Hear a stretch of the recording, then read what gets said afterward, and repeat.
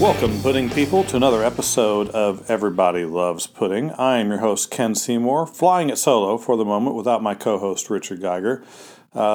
Today, we have with us a special guest by the name of Kurt Covert.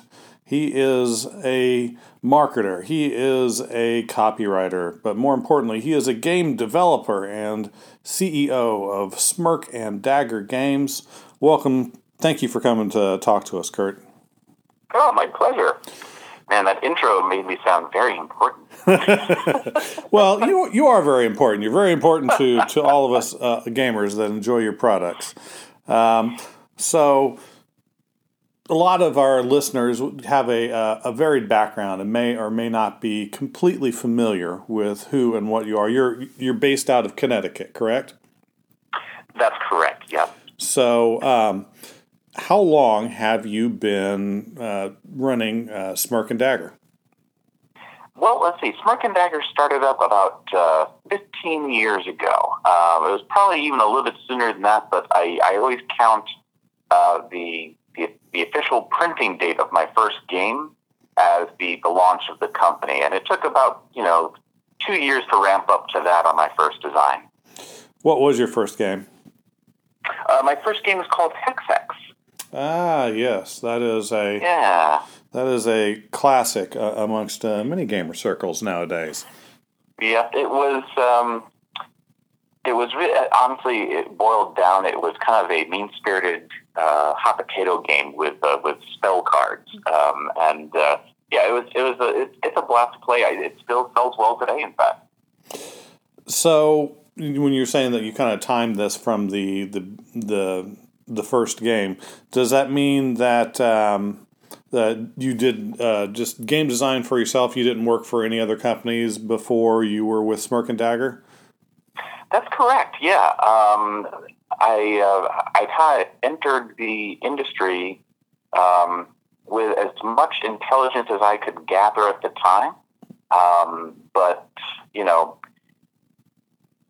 there were fewer resources at that time, so I cold called a bunch of companies that I knew and kind of respected, and see if they would take just a few minutes to talk with me and help me understand some of the pitfalls before I got there and fell into them. So, what motivated you to change? I mean, I guess what did you do before you did gaming? What was that push that you needed to go, this is obviously what I want to do, and this is how I'm going to do it?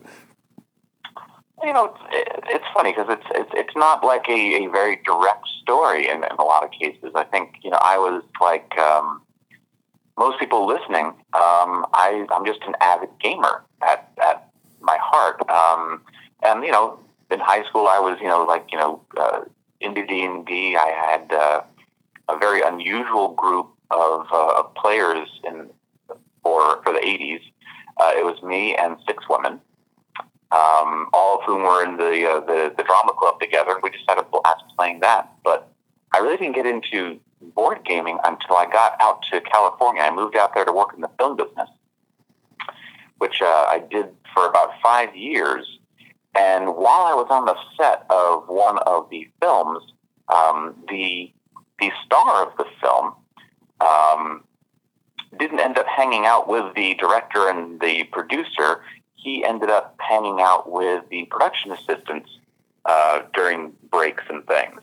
And one day he opened up his trunk, and he had not just he had laser tag equipment, he had board games, and he just wanted to goof around and have fun. Well, so Fritz Bronner was his name, and he was the one who eventually kind of introduced me to modern board gaming. And in fact, he was working on a game himself that I helped him play test. It was called Lived On, Race to the Moon, which he did have published. It would have been late 80s, early 90s. And it was a simulation of the moon launch mission, which was just lots of probabilities and dice rolling, but it was a lot of fun to play and to test. But honestly, even then, I didn't say to myself, oh, well, this is what I should be doing.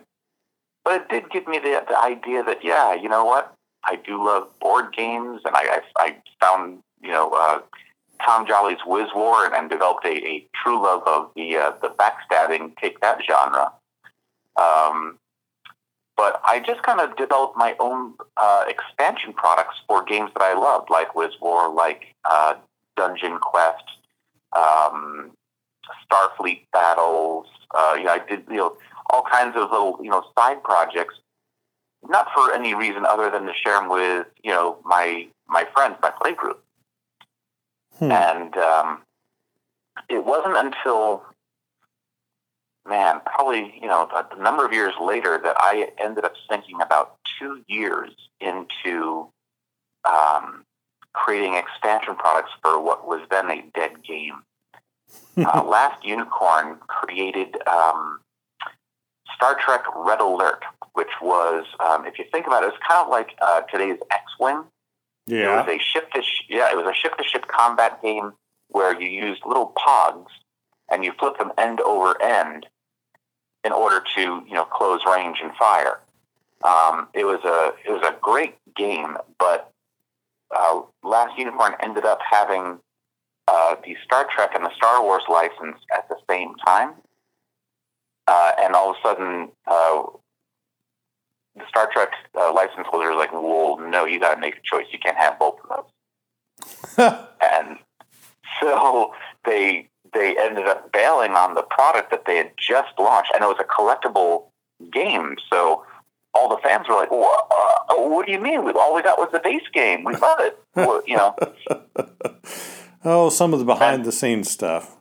Yeah, I mean, the designer was great. He actually, it was his baby, right? So he ended up releasing online all the data for the expansion that was planned, but obviously was never going to happen now. Well, so I was a graphic artist at that time, so I said, well, I've got graphic skills, and these are pretty simple to do.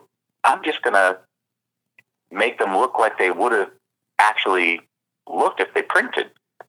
And by the way, they really did. They're almost indistinguishable from the actual game. So I spent 2 years creating that expansion, and then 2 others along with the community online that was fans of the game, and we just shared out the files in the community, which was great fun to build. But at some point, someone said, "Well, dude, why wouldn't you just make your own game? I mean, you spent 2 years on this thing." And again, it was I never even considered it until someone mentioned it. That's kind of awesome. So, since you did kind of exist in the gaming world even before you started designing games, does that mean that you were also a convention goer early on? Did you tend to go before you went for business purposes? Oh my God, no! It's a great question. My dear friend Denise, who was one of the women I used to play D&D with, she was a long-time con goer, and she begged me for years to go out to Gen Con. And I was like, that seems like a lot of money to pay if I want to sit and play board games. Well, I would just get together this weekend. I mean, I didn't get it. I just truly didn't get it. And so, no, the very first time I went to a major convention, I didn't really go to Gen Con until I actually had a product in hand. Oh, so you went to maybe one of the other conventions, like an Origins or something of that nature, something a little closer to home? Well, you know what? I went to a convention. I believe it was up in New Hampshire. It was a local con for Janice. I did go to that one, and I had a great time. It was fun. And there I met a retailer who actually brought me to my first Gen Con. I was working on the prototype of Hexex at the time, And, it was still early phases, and I was, still kicking the tires and making sure it was balanced and everything I wanted it to be. And they said, hey, listen, they sent me an email after the show. They say, listen, we were headed Gen Con, and we just got a list of all the games that we can no longer sell because the publishers have claimed exclusivity, and we can't sell them right now. So that included a lot of the hotter titles that we expected to bring. We'd like to actually have some excitement created in our booth. Why don't you take that game you're working on, if you're ready, and, create some and bring them to the show, and you can just sell them in our booth. Huh. So I did. Now the game wasn't printed, and there was no such thing as a Game Crafter at the time. So the only way I could produce the game is I went to my local copy center, and I took like this parchment board stock, and I Xeroxed the cards black and white on these things, hand cut them, hand assembled them into little plastic magic boxes, and so I set up my little card table at this retailer's booth in the massive Gen Con hall. This is the very first year it went to Indianapolis. Excellent. So it was massive. There was a lot of excitement. This is the first time they were in a new city. And here I was in a little card table. It was me and my friend Justin, and we had a little sign, 8.5 by 11 on our table. That's the only thing that marked us. And it just said, play Hex Hex. So I would imagine at that point, if I were in your position, I would have started sweating bullets between, okay, I've got this amount of time to get not only the game ready, but I have to affect a presentation that I'm on a professional level and interface with people. I would have been sweating into my shoes. Well, honestly, I got excited. I wasn't really nervous because there wasn't a whole lot at stake at that point. I was, like I said, I was a graphic artist, so putting to the final touches on the game really wasn't too hard for me. In fact, that's one of the things I enjoy is actually crafting the look and feel of a game. And once I found a place that I figured, well, I at least create it inexpensively or fairly so at the local copy center. I was like, okay, well, so great. So all I have to do is just drive out there, and we'll see how it goes. But I mean, the shell shock of walking into that hall for the first time, and for people who have not yet been to Gen Con, it's staggering, and more so today than it was even then. But it's just amazing, the sea of people, the amount of vendors, the amount of games being introduced, and to be this little speck of dust on the exhibit floor was quite something. Yeah. But that said, I ended up of that handmade game, of which I made 100 copies to bring to Gen Con. I sold 72 of them. Wow. And when we had done that well, without even a banner behind us, with just like people walking by and saying, oh, sure, I'll play your little handmade game here. Wow, this is good. Let me get one. I said, you know what? When I came home, I sat down and I talked to my wife and I said, listen, I might have something here. And I think I should pursue it. And at that point, that's when things got a little serious. So that kind of plays into kind of my next question that I had for you. So you had your game that you had just developed, and you had put it into test and effect at the first Gen Con. So now you've not only got to finish your game, but you're going to need a company behind it. You've got to start up what will be Smirk and Dagger. What was your original vision for your company, and has it changed over the years? Is it different now than it was when you first started? So interestingly enough, the company started, or the vision for the company started 2 years before that Gen Con. When I first started, when someone first challenged me, hey, why don't you come up with your own games? It sounds simple. Yeah. And so what I realized really quickly was that when you build on someone else's brilliance and create expansion products for theirs, they've done all the hard work for you. When you have to stare at a white piece of paper and like, okay, I'm going to create something now. Yeah. It's a whole different world. And so the first 2 games I created, well, they looked beautiful because I could make them look beautiful, but they were boring as paste to play. They were like 4-player solitaire games, each one of them. And I hated them. I just hated them. So I was like, well, maybe I really can't do this. But before I gave up, I said, all right, listen, at this point, I'm also a marketer. Let me do 2 things. One, what is the reason why I should even exist? What is it that I could bring to the industry that people can't necessarily get elsewhere? What am I going to stand for? Like, I looked at some of the mission statements of some of the board game companies out at the time, and a lot of them were like, we make great games for everybody. Like, that's not a mission statement. It's ridiculous. A little generic. Right. But then I did find people who had, planted a flag and stood for something. So, and those are the companies that I actually reached out to. So I talked to Looney Labs, and I thought they were great. They had that whole hippie vibe. Yeah. I talked to,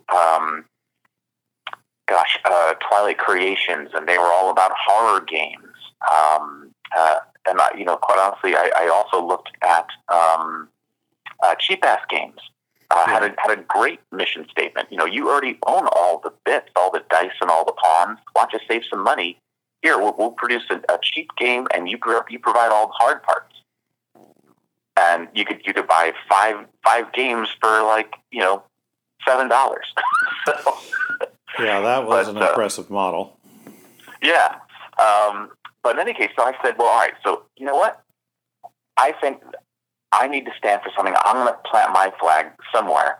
And my love for backstabbing games was what I focused on because, one, they were all high player interaction, which, I think that's a great game has a lot of that. And certainly it's what I was lacking in all my previous design. And they just make me laugh. Tom Jolly's Whiz War, I would be hysterical, locking someone behind a wall or blasting them in the face. Yeah. So, so the idea of Smirk and Dagger came before anything else. And then I was like, great, now that I've got this imaginary company, what would be the simplest, nastiest game I could come up with people doing terrible things to each other all the time? And that was about 2 weeks later, that's when Hex Hex was born. Yeah, I remember, actually, I was at the first Gen Con as well, and I remember stopping by briefly and seeing your game, and thinking it's like, yeah, that's right up my alley, and we didn't have the same kind of a gaming group then that we did now, so it's like, well, once we have people to play with, that sounds perfect. Well, I'm shocked that you even remember walking by. Well, it's hard to. Most of the first Gen Con is seared into my memory because it was so incredibly different. I had attended Origins before, but it wasn't the same. Didn't have the same feel, the same approach, and definitely not the same size. So that's kind of like you were saying, being shell shocked. It has an enormous impact on anybody that's never actually been before. Yeah, absolutely. So you were talking a little bit about staring at that blank page and trying to create something from nothing. Is that the entire life of a game designer? What is it like a day-to-day for somebody that wants to put themselves in your shoes? What does it mean to be a game designer? Well, and I think this is true of any creative endeavor. the blank page staring is something if you're going to be successful, you quickly get past, and you realize that you don't create anything in that kind of a vacuum. What you do is you go out and you experience life, and you experience the other things that the industry has to offer. You take in art. You look for inspiration really everywhere. Your mind ends up just switching over to being constantly open to what I'll call aha moments, right? Mm-hmm. So at some point, even when you're not thinking I'm game designing, an idea will hit you, and you'll be like, that's a cool idea, and you jot it down, and you may not even fully form it right there, but you've got a pathway now, and while you're driving to work the next day, it'll start playing in the back of your head, or you're showering, or you're doing other things, and it'll start building. So what you end up really doing is that game design isn't something that you sit down and do. A lot of game design is what happens in the background as you're doing other things. And then finally, you have to now commit it to paper. You've got to put it in some kind of a form where you can understand whether you actually have a game or you just have an interesting idea. And then you can start layering, building on top of it. Now, that ends up being the hard work of game design, but that's also the real fun of game design. And what I found is, and I think the adage is true, if you really enjoy something, then it ceases to be work. And, honest to God, I've never worked harder than I have in this past year now that I'm doing this full time. And yet I don't necessarily feel like I'm working hard. Oh, so you were splitting your time up until recently. Oh, yes. Yeah. For 14 years, I had a full-time job that was a very demanding one. I was working as a creative director at a marketing company, and I was working on Fortune 500 companies, creating their marketing plans and designs and events and all sorts of things. Sometimes I wouldn't get home till 9 p.m. at night, and Smirk and Dagger only existed between 9 and midnight for 14 years. Wow. And it's very challenging. Now, the other thing was I was I still am actually a one-man company. So I wore all the hats. I do all the design, I do all the graphics, I do all the logistics. Everything that there is to do at the company, I'm doing. And of course, like I said, for 14 years, I was doing that every evening and on the weekends, just trying to push the nut forward just a little bit every day to keep things rolling. Man. So, in your spare time, pardon me, in your spare time, you're putting these things together, you're putting your ideas together. So obviously, with your experience in marketing, you were able to come up with a plan of how to make both your brand and your games visible. But in terms of production and integration of various aspects, if you're doing it all on your own, did you kind of contract out to people to finish some of the rough edges that you weren't able to do? Or was it really something, it's like, hey, I've got all the materials I need. I don't really need an additional person. I just need somebody to print the games eventually. By and large, I really just needed someone to print the games. But that said, I did have a very good friend who was just integrally woven into the beginning of the company, certainly. Justin Brunetto was someone I worked with at the agency. And, we were good friends, and, he got very excited about the idea of launching a game company. and he wasn't really even into board games, but he was passionate about this mission that I had and wanted to be like part of it. Plus, we got to hang out and had a blast doing it. But he was the guy I looked to like help me kick the tires. He was a great sounding board. He would like poke holes and everything. So he was a great foil to what I was doing creatively. And occasionally he would actually help and do some graphics. The cover of Cutthroat Caverns, that was one of the ones that he actually jumped in and designed the logo and how the box would lay out. Oh, cool. Yeah, but by and large, it really has been me shouldering most of the burden of the work. And what I really needed to do was I needed to find people that could help me, print. That was the one thing I couldn't figure out, how to do myself. But everything leading up to that, I at least had a great skill set to work with. So you've got your game created, you've got it all printed out. I mean, obviously, Gen Con is an excellent platform to have a very, very large gaming audience be able to see your product, but it's by no means the only convention, and not everybody can go to those. So a lot of people tend to go to multiple conventions. In fact, we were just speaking with David Wong, an artist that tends to go to quite a few conventions to ply his artistic trade.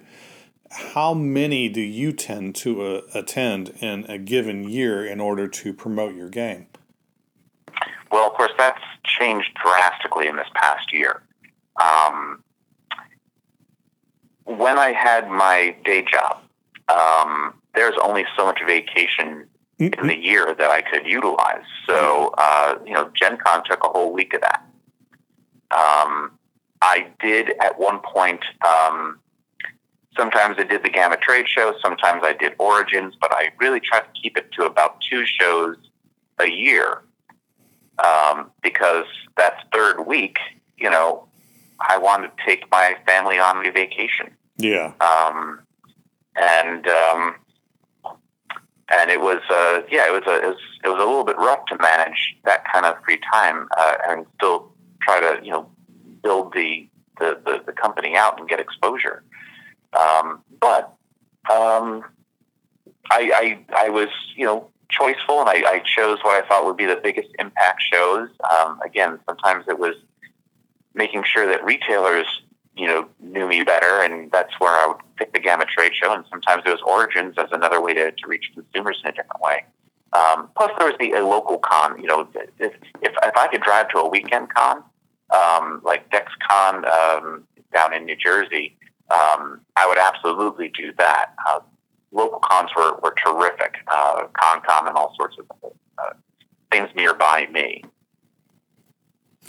Yeah, that I can imagine, especially when you're starting to deal with trying to have visibility on a national or even international level. It would, with a full-time job, be incredibly difficult. Yeah. So now, of course, this year I'm on the road right now about 2 weeks out of every month on average, which is probably more shows than I may do next year. But as my first year doing it full time, I really wanted to touch as many different areas, that I maybe had little exposure in, as soon as I could, just to kind of launch things off and then see, well, did I feel like, I had enough traction at that show? Is that a show that really, is really aimed at showcasing publishers, or is it really more of a player con and you're kind of an afterthought? So I can be more choiceful maybe next year on the cons that I think I really should be at every year. So you were talking about, when you were getting started in, and you called a lot of people and got some advice. Every industry has its own flavor, has its own appearance both to the outsider looking in, like us individuals purchasing the games, and can sometimes be completely different from those on the inside of the industry. How would you characterize how the gaming industry is? Is it, ultra competitive, kind of cutthroat like your caverns, or is it more welcoming and supportive? I mean, when you made those calls to try and get the advice, did you get a lot of people like, I'd like to help you, but I'm busy. Call somebody else, or was it more welcoming than that? Well, it's interesting. I've had I've got a fairly broad perspective on this because I've seen actually both sides of the gaming industry, and there are two distinct sides to it. There is the hobby gaming side, and there's also kind of the more mainstream toy and game side where you find Hasbro and Endless Games and things. People who are going to have their games largely in Walmart and Toys R Us, or would have been Toys R Us. And they are absolutely polar opposites of each other. The hobby game industry, I found as I started making those cold calls, is by and large a very welcoming, very open community of folks. And yeah, they are busy and they can't, take every call, but mostly people are really willing to give of their time, which is why I'm so giving of my time, because I really believe in kind of the pass it forward thing, and people were terrific. When I called up the companies I mentioned earlier, they took my calls, they listened in earnest to my questions, they answered them best they could. And interestingly, though, almost every single game company I spoke to, their number one piece of advice was, don't do it. And that wasn't to scare me off or because they weren't welcoming. It was because they understood the realities of actually trying to have a business in this industry. And it's a hard industry. It's a very difficult industry to make money in. There are a lot of reasons not to do it, and they know, like I know now, that if you tell someone this is a terrible idea, do not do it, and yet you are compelled to do it and nothing is going to stop you, then that's the only way you'll survive in the industry. And so I often have very similar advice for other people. I'll give them a whole bunch of information, and then I will let them know exactly how hard it is, and that think about it twice. Yeah, I can imagine with the general budget of any given gaming individual or family only allowing for so much capital in a given fiscal year to be able to allocate to any games, I would assume you would have to fight pretty hard to gain that attention and gain traction and develop that repeat customer that I liked your games enough before that I want to try another one now. Yeah, well, and that's true, especially now. Back then, there were fewer games released each year, and now a store can't even carry them all, and that's made it very challenging in the industry.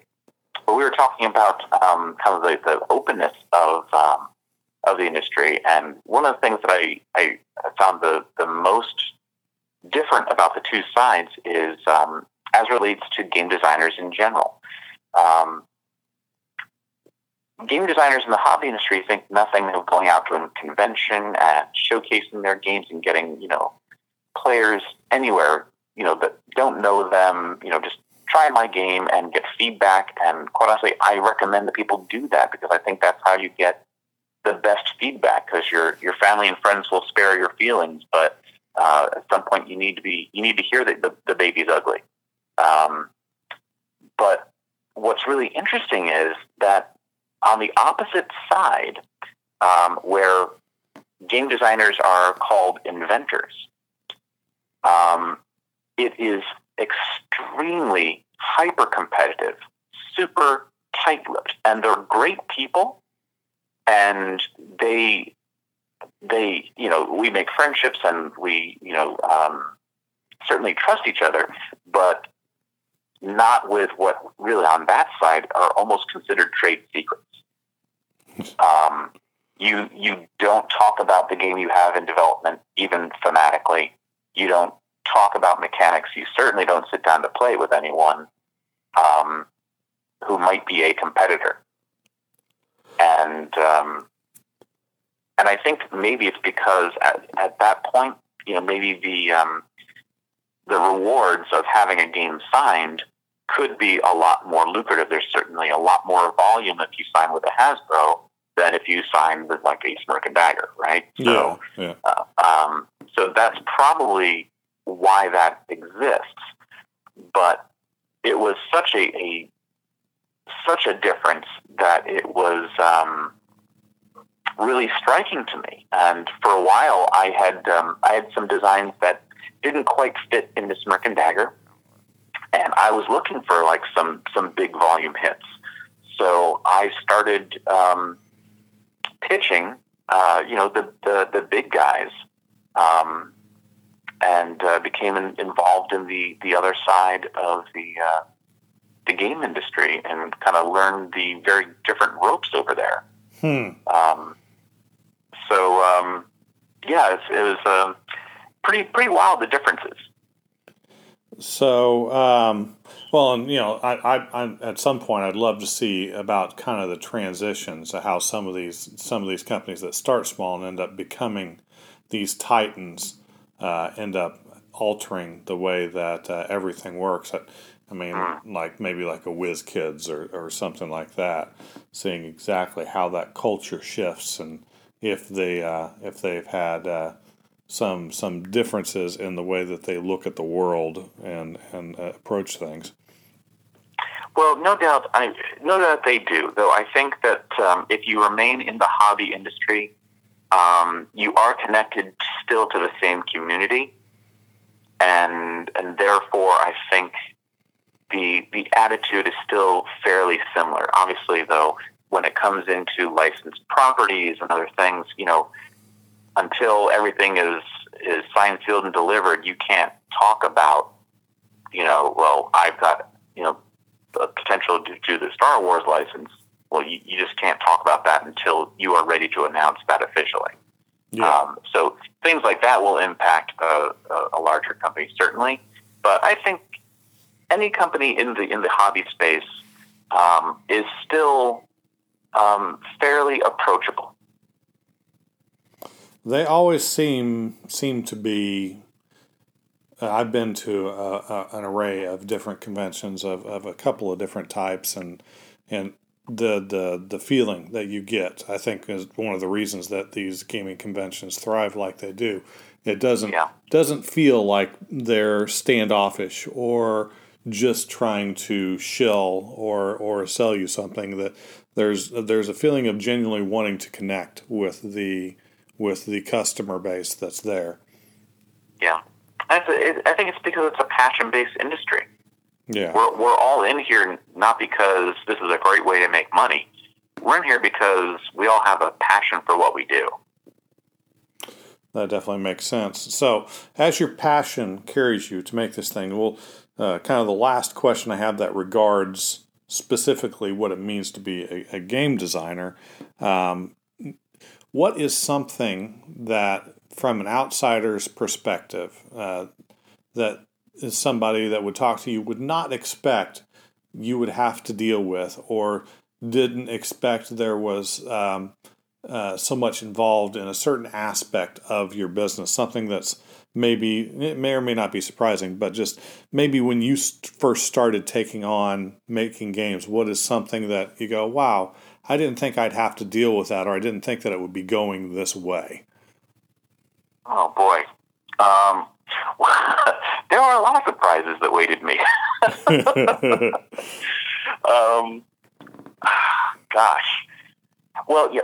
So Man, I've got a couple great answers to that. I'm trying to figure out how to tailor these. So the first thing is, and one of the things that I see people talk about actually online a lot. Sometimes people will, look at a game company and either an expansion comes out very quickly, after the base game, or there's some sense that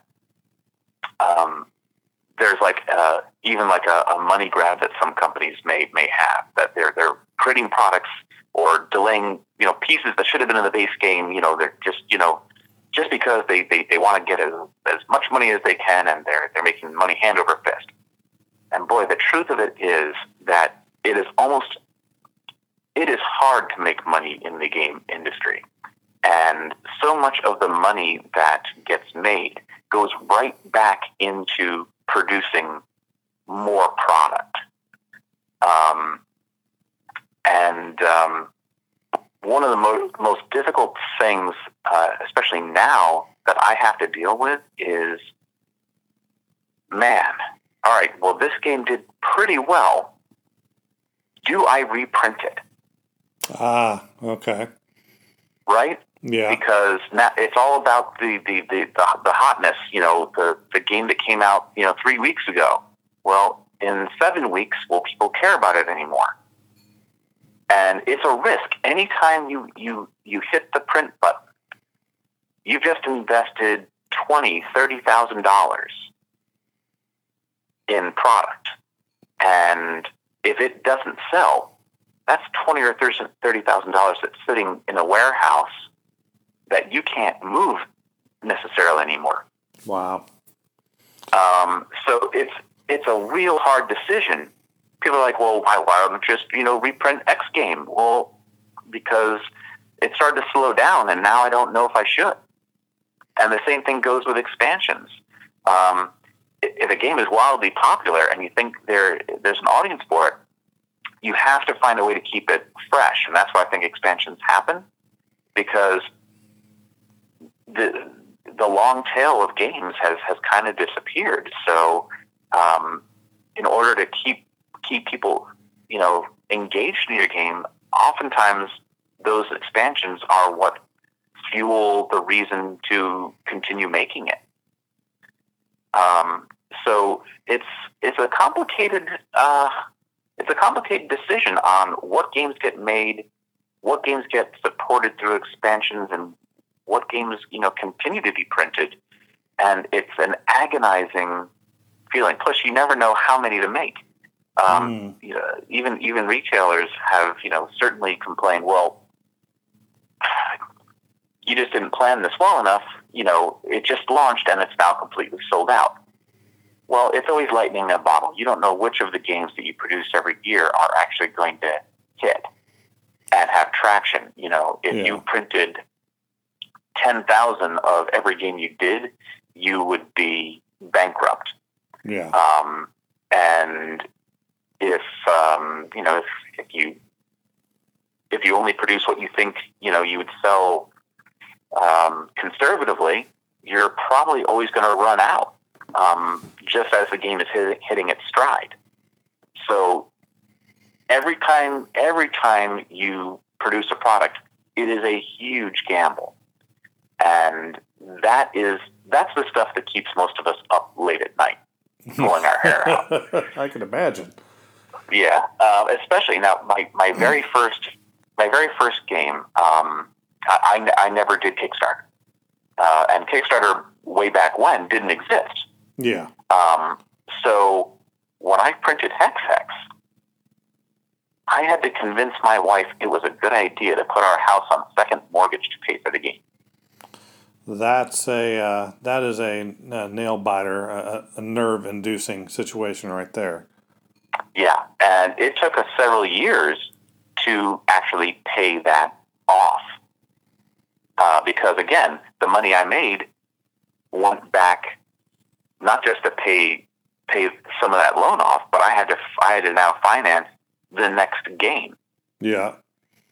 So there was only a portion each year I could put towards that loan. But, I finally was able to knock that down and, continue to roll and print new things.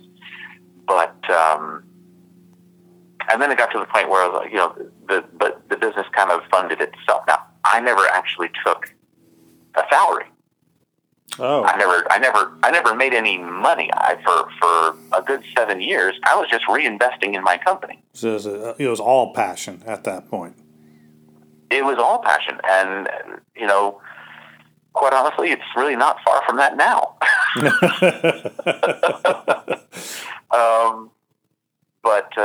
Until you have one of those, oh my God, game of the year, and every store has to carry it, and every gamer needs a copy of it. It's a hand-to-mouth kind of an industry. You're not getting rich doing it. You're doing it because you love doing it. Yeah. And certainly that's been the case for me.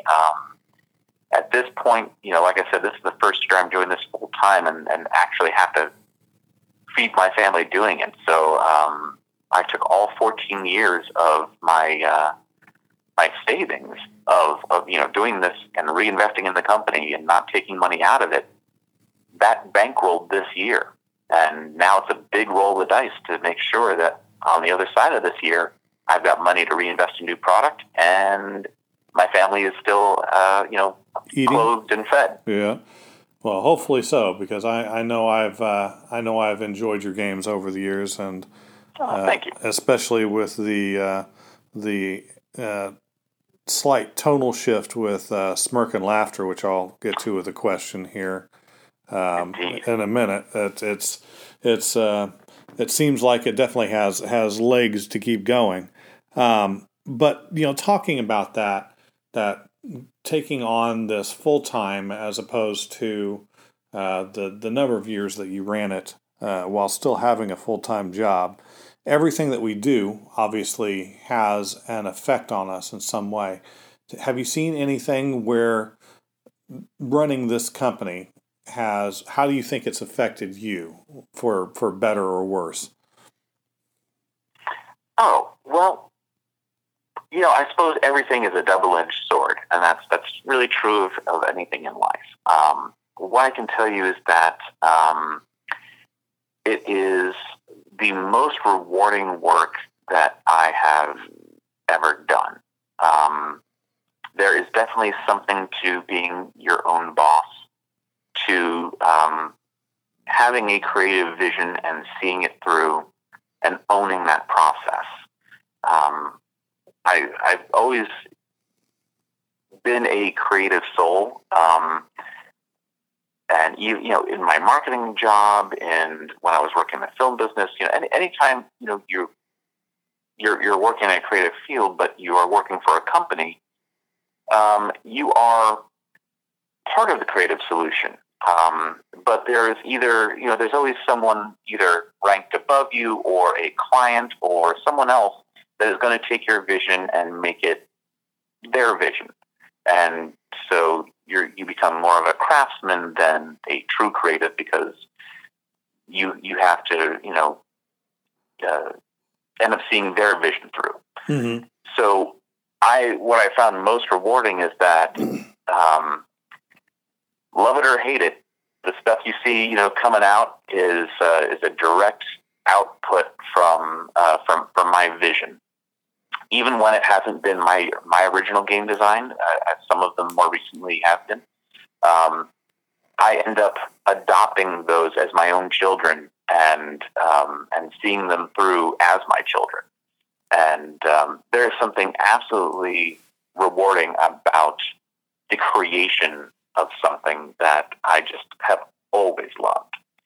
Now, that said, the downside, it certainly impacted my life in that it's really taken a lot of time and attention away from other things. It's very difficult to balance the time I spend with my family, the time I spend with friends and other things. It's something that I've had to make sure I try to set aside time for, to make sure when I have that time, it's focused time, and I'm not, I'm not still just distracted. And but yeah, I mean, there's been all sorts of impacts to my life. I think anytime you set down a path and then follow a passion, it's transformative. But by and large, Sure. For me personally, it's been a really positive one.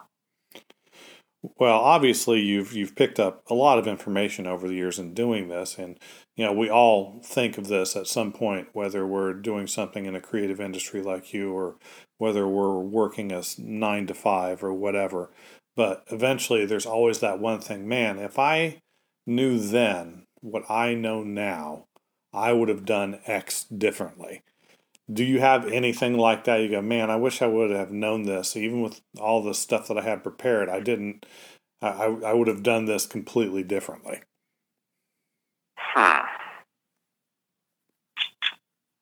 Well, I suppose you can always take a look back and say, how would my path have changed if? I can tell you that I wish that I had started sooner on this journey. Like I said, it took 15 years just to reach this point, which is not true of everyone. But again, I was balancing a whole other career as I was building this one very slowly and calculatingly. But if I was a younger man and I had less at risk and I didn't have a family to feed, and I could have started out of college or things like that, well, I think I might have a more substantial company right now. But on the other hand, everything that I did crafted who I am and what skills I bring to the table and what perspectives I have. So True. I also don't know that I would necessarily sacrifice any of those things. Yeah. So the answer is, would I do it differently? I don't know if I would. Nothing that would be major. But it might have given me the confidence to think bigger sooner. And I think that's probably something that maybe held me back a little bit too long, and probably holds a lot of people back. Oh yeah. The fear that I don't really know. It's like the imposter syndrome, right? Mm-hmm. And looking back and saying, well, you know what? You had the skills, you had the intelligence, you kind of knew what you were doing, and you were learning at every step. But if you can marshal your fear of the unknown and battle, confidence issues in yourself and what you're capable of, then potentially you can reach higher more quickly. Yeah. Maybe beat back that the looming thought of the cost of failure if things go wrong. Yeah. Well, steer away from the more serious nature. To end this interview portion, I want to kind of ask just something that, as having been at Gen Con 15 years, you must have something, having been at all of these conventions. What is, did you meet anyone or did anything happen that really surprised you? Somebody that in the industry you always really respected, or somebody that you had a great love of their game, or an actor, or just somebody you just didn't expect to meet in the process of doing this?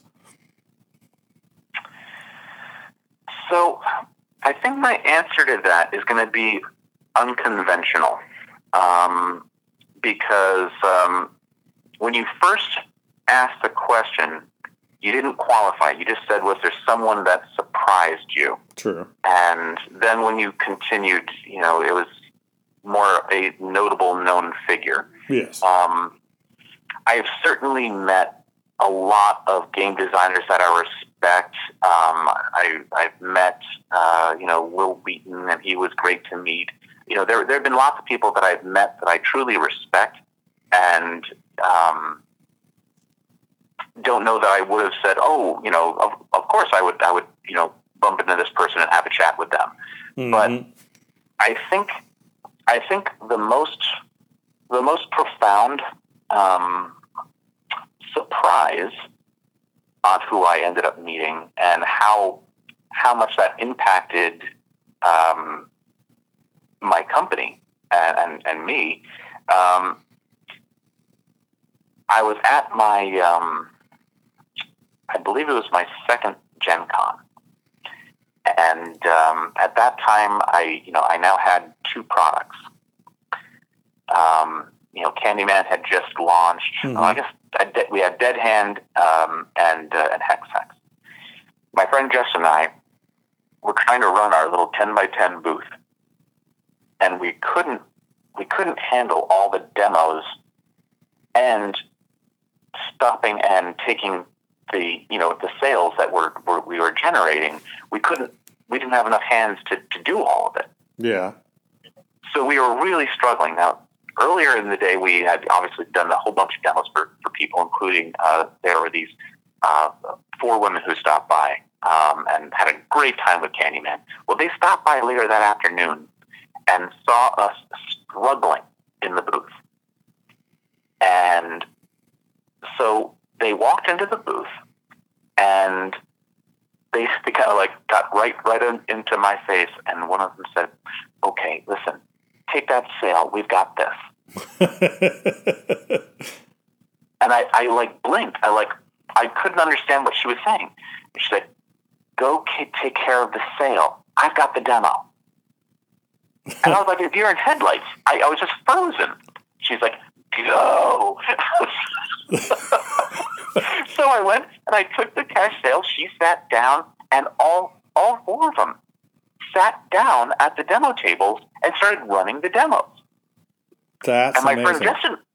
My friend Justin and I are blinking in disbelief, like, what's happening? and we were absolutely blown away. And they stayed with us for the entire afternoon running demos. And we at the end we thanked them so much. Here, can I give you a game? They're like, no, you sell that. If at the end of the show you still have one, we'll think about it. That's a wonderful act of kindness. It's amazing. And so here's the crazy thing. They were there the next day at 9 a.m. and they ended up working the entire show with us. Wow. And then the next year, they were back and they brought friends. Really? And I never ended up creating a demo team. The demo team created itself. And so the people that you saw working my Gen Con booth all came from that initial act of kindness. In fact, Kendra is one of those women who first stepped into my booth, and she's, here we are 15 years later, and she is still helping me out. That is fantastic. So when I talk about, what surprised me most and what people,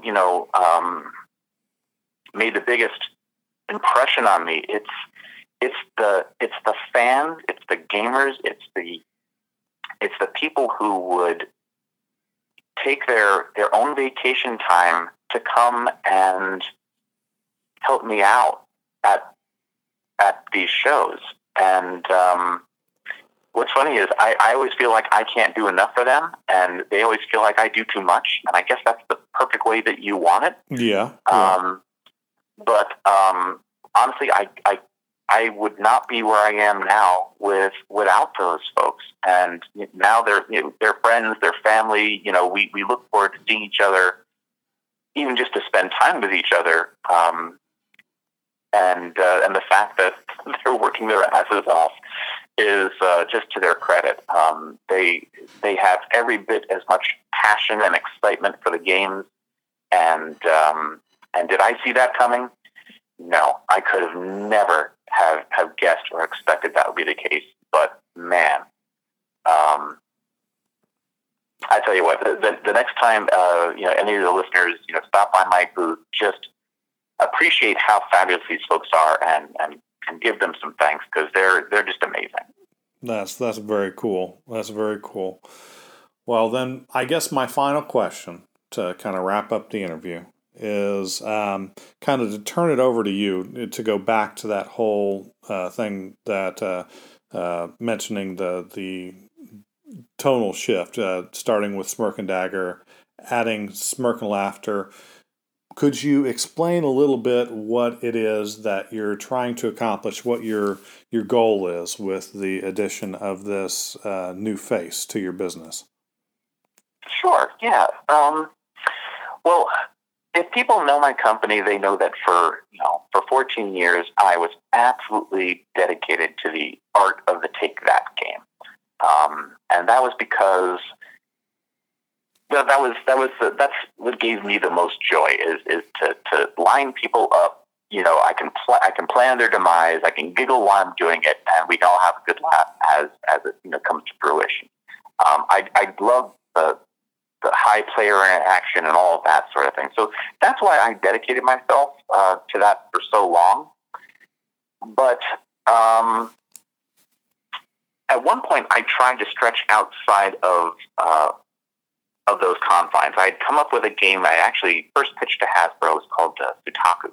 Mm-hmm. Actually, it was called something else at the time, but it was a pub style dice game that didn't have any Take That at all. But it was push your luck. So instead of screwing your neighbor, you could screw yourself by pushing too far. So I was like, well, that's tangentially, screwing yourself, I guess, is close. Semi-associated. So yeah. So let me go ahead and I'll give this a whirl. Well, I brought it to the Gamma Trade Show one year, and it was already on press. And I started showcasing it to retailers and distributors, and every retailer that came up was like, well, wait a minute.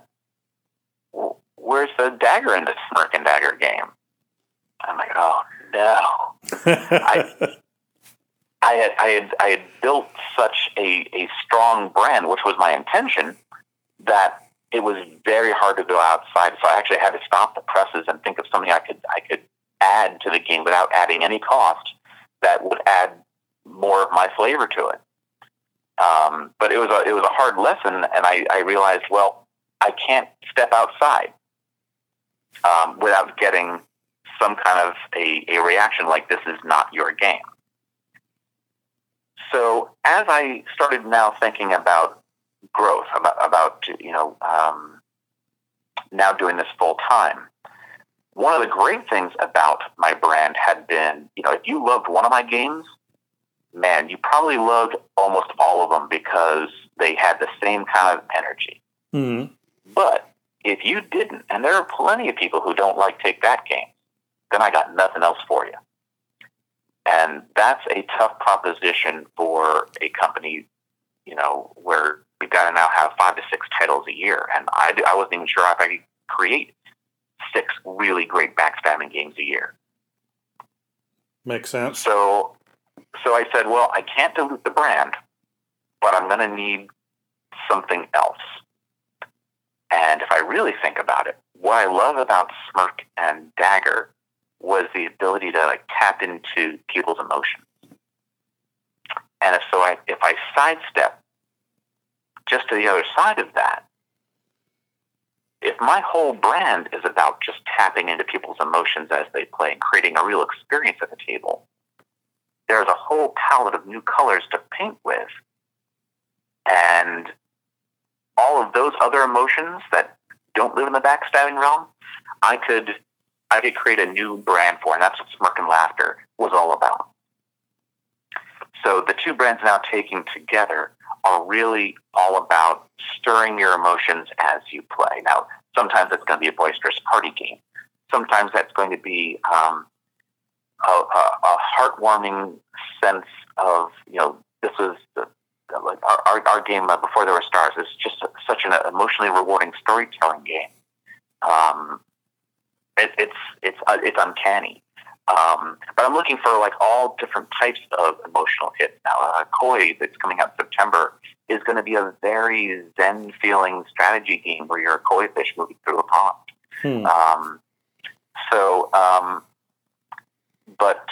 And at first I was like, well, I hope people will not react like they did when I launched Sutaku. But I think so long as you set people's expectations and they understand what they're in for, then it's been absolutely fine. And so far, the new brand has been doing gangbusters. People are really excited both in the industry, because obviously they saw it first at things like the Gamma Trade Show. Sure. But now fans are also getting a first look at some of these titles. And I've done just, the art on these games is gorgeous. It draws you in, it wraps you in theme, and it delivers a really cool experience at the table that really is anchored in some sort of emotionality. And it's a winning combination. It really is. Well, that's definitely what's often going to have a more lasting impact on the player. I mean, strategy is often well and good, but a lot of people feel that there's only so many worker placement games that you can have, so many area control games that you can have before they start bleeding together and not really taking a place in your mind. But if you can get something with, like you said, that emotional anchor, then that keeps its place for a long time. Well, that's certainly the goal, and now, mind you, I've got plenty of space in my heart for things that are even abstract games, that I just think are here forever and amazing games. But my brand is really kind of set up. Another way that I describe it is when you get up from the table from playing one of my games. My hope is that you leave the table and you're talking about the experience of the game. You've got a story to tell about what happened at the table. And it's not about, I really optimized all my points. It's about the feeling and the experience and the way that the theme drove you into the world of the game and kept you talking about it afterwards. And I think that can be the power of a game on an entertainment kind of a front. It's like experiencing a movie. It drives you right into the theme. Like our game Paramedics, which is still a Smirk and Dagger title, but that game, when you are done with it, it immerses you in the feel of being a paramedic with lives on the line. And when you sit back from that game, you're winded. You're like, oh my God! It's because it's a heart attack in a box, and it really makes you feel all of that pressure. Yeah. Well, that is excellent, and I definitely suggest anybody that is a listener that is not normally inclined to be a gamer of some kind to give your products a try. I know the first one I purchased back in the day was Cutthroat Caverns, and it was it and still is a staple. Your games have quite a bit of replay value, which is always a goal with any designer I know. Thank you. Yeah. And I know we've definitely appreciated it. And I also appreciate you taking the time to speak with me today. And I've enjoyed myself greatly. Well, it was my great pleasure. Is there, should somebody wish to know more about you, I know they can look up Smirk and Dagger online, but do you have a specific Twitter or Facebook that we should mention to everyone? Sure, yeah. You can, on Facebook, we are Smirk & Dagger. And on Twitter, we're Smirk spelled out A-N-D Dagger. And of course, smirkanddagger.com. If people have questions for me and other things, my emails are, part of the website, and you can just contact me directly. Well, that's excellent. And thank you again. I've really enjoyed talking to you today, and hopefully we'll be able to touch base again down the line and kind of see how things are going again. Sounds great. Well, thank you so much for having me on. Thank you. And we will see you, our pudding pack, in the future. And thank you for joining us for another episode.